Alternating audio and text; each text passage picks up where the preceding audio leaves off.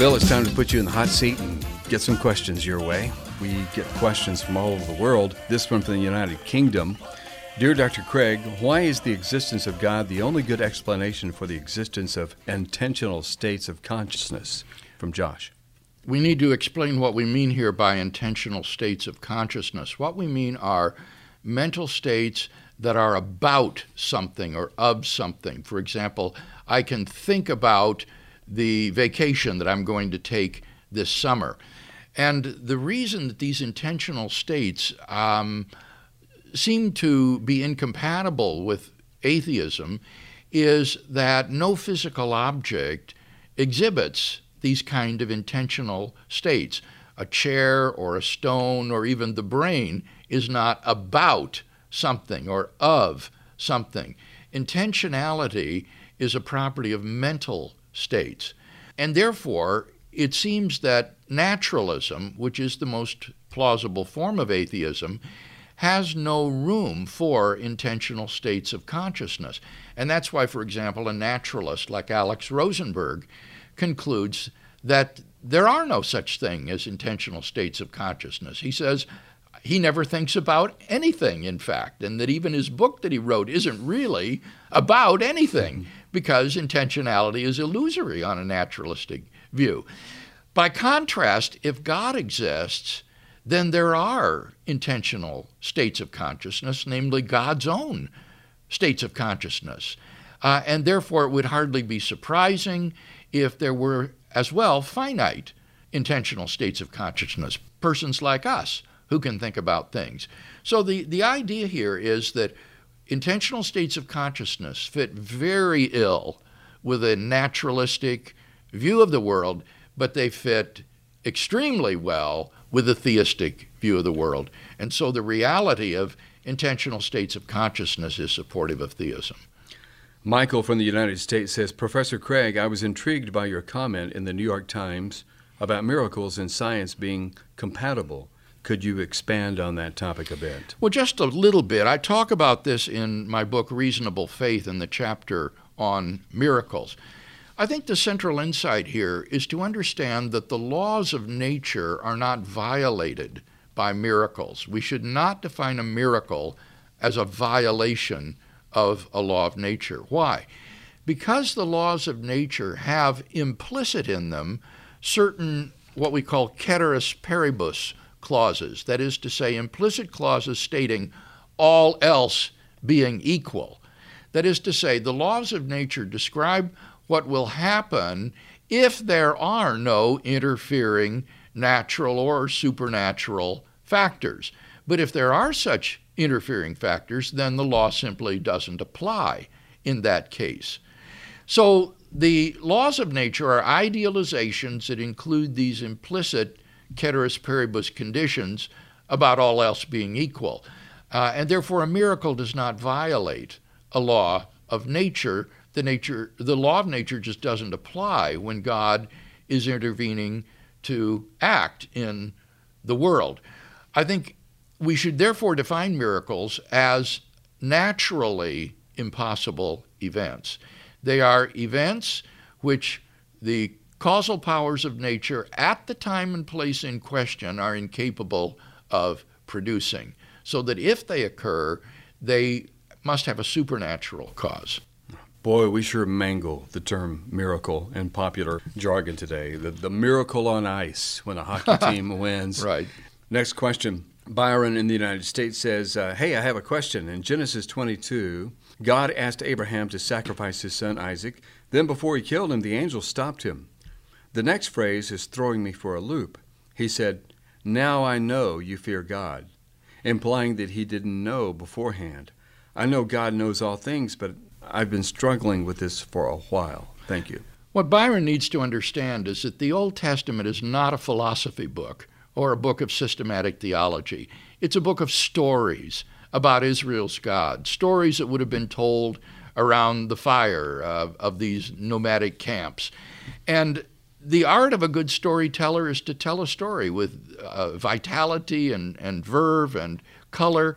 And so God is often described anthropomorphically in these Old Testament stories. For example, in the story of Adam and Eve. You have God walking in the cool of the garden and saying, Adam, where are you? And Adam says, here I am, and he's discovered by God. Or God comes down to Abraham and said, I've heard that things are being done wickedly in Sodom and Gomorrah, and so I've come down to see if this is really the case. And then here you have something similar.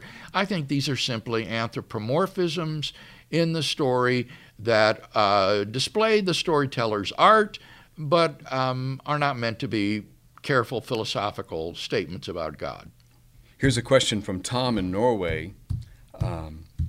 Dear Dr. Craig, first I want to thank you for your valuable and enlightening work. Like many, I am struggling on my way to theism, and often I am left with questions that for some reason aren't talked about much. I've listed some of these here, and it would be very valuable to hear your response to them. None of these are my views. They contain different angles of the same issue, or so I've grouped them together. Number one, on God's infinity. This is the one that we're going to look at, Bill. If something exists apart from God, would that not limit God since he is infinite and would encompass everything? Let me say immediately that I've written an article on this subject that Tom should read. It's called Pantheists in Spite of Themselves, ? Pollenberg, Clayton, and Schultz on Divine Infinity. And he will find that this article addresses directly his question, and this is to be found on the reasonablefaith.org website under scholarly articles and then the subsection Christian Doctrine. And again, it's called Pantheists in Spite of Themselves. And the fallacy here is thinking that if something is infinite, there can't be something outside it. That if something is infinite, that then it includes everything. And that's simply a non sequitur. Take, for example, the set of odd numbers. The set of odd numbers is infinite. But there's also the set of even numbers, which is also infinite. And neither one is included in the other. In addition to those sets of infinite quantities, there are other things like Kevin Harris and Bill Craig that aren't included in those collections. So the idea that God is infinite in no way implies that he is all-inclusive. There can be a finite world which is not God and is distinct from God, even though God is infinite.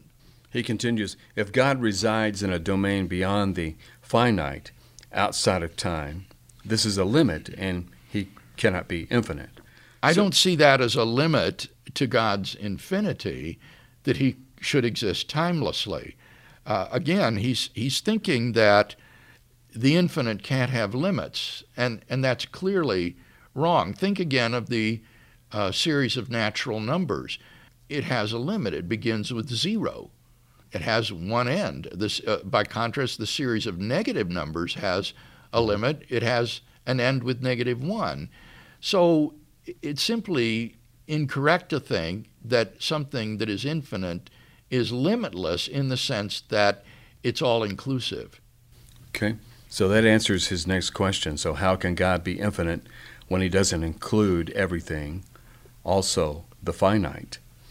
If the finite is part of God, something it must be if he is infinite, then God, too, is finite. And I would not say that the finite is part of God. In fact, that's the burden of this article that I just referred to suggest that Pollenberg, Schultz, and Clayton do seem to commit themselves to a kind of pantheism whereby the finite would be included in God because they think God must include everything and be all-inclusive.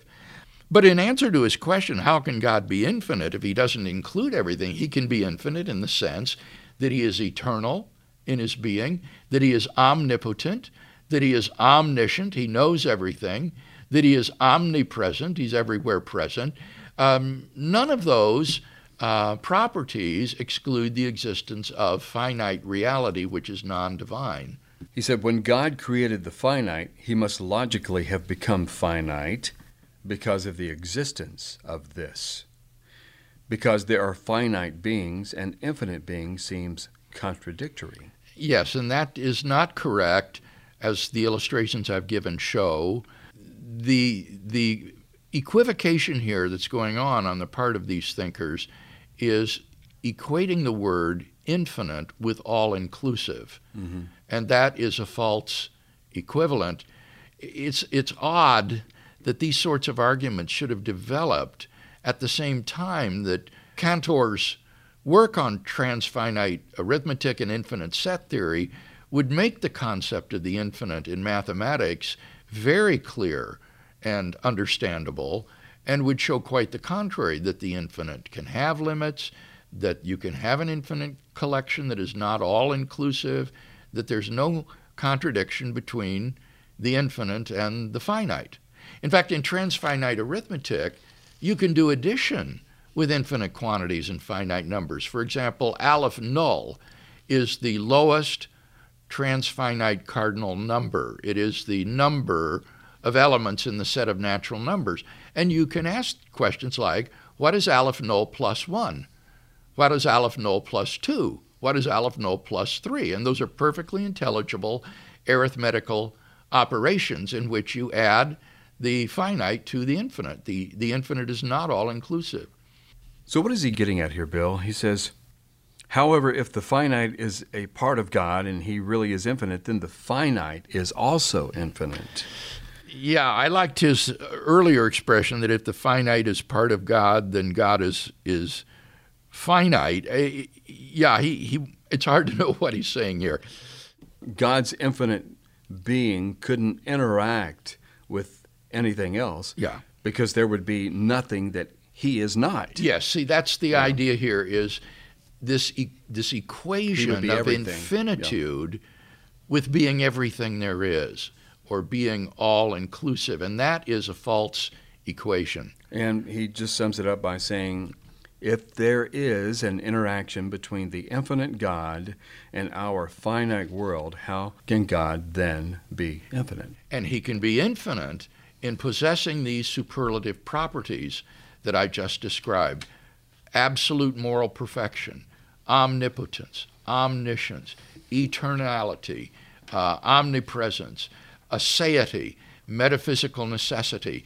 These are the attributes that go to make up the infinity of God's being. Great. I hope that helps, Tom. He says he's on his way to theism. Yes, we wish him well. From Dallas in the United States, hello, I have a question regarding your parallel argument for our moral experience, that we are justified in trusting our moral experience as we are justified in believing our sense experiences are reliable. But here is my question. If our sense experience is reliable, then why do we have perceptual errors, seeing things out of the corner of your eyes, things that aren't there on accident, etc.? The only response I've come back to on this, that these are just temporary errors, and they're our eyes just messing up.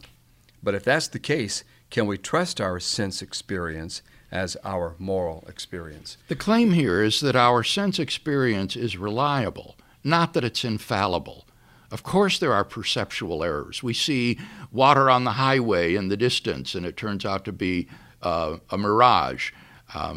We think we hear someone in the next room, and it turns out to be something else. The claim is not that our sense experience is infallible. It is defeasible. It can be defeated. But the claim is that we are justified in believing our sense experience, that there is a world of physical objects around us, unless and until we have some sort of defeater for that sense experience. And it's the same in the moral realm. Our moral perceptions are reliable, but they're not infallible. Our moral experience is defeasible. The Nazis thought that the Holocaust was morally good. Afrikaner South Africans thought that racial discrimination was morally justified. In our own lives, I think, Kevin, those of us who have tried to live an ethical life will often experience moral growth and look back on earlier episodes of our life with chagrin and perhaps embarrassment, saying, I just didn't see how wrong it was, what I was doing, the way I was treating someone else. Mm-hmm. I'm now ashamed of that. Mm-hmm. Moral growth can take place. But what the relativist is saying is that there are no objective moral values and duties at all. it would be equivalent to someone saying there is no external world whatsoever that you sense. And I think we're certainly within our rational rights in justifying these extreme views on the basis of our sense and moral experience, and that does not require that that experience be infallible.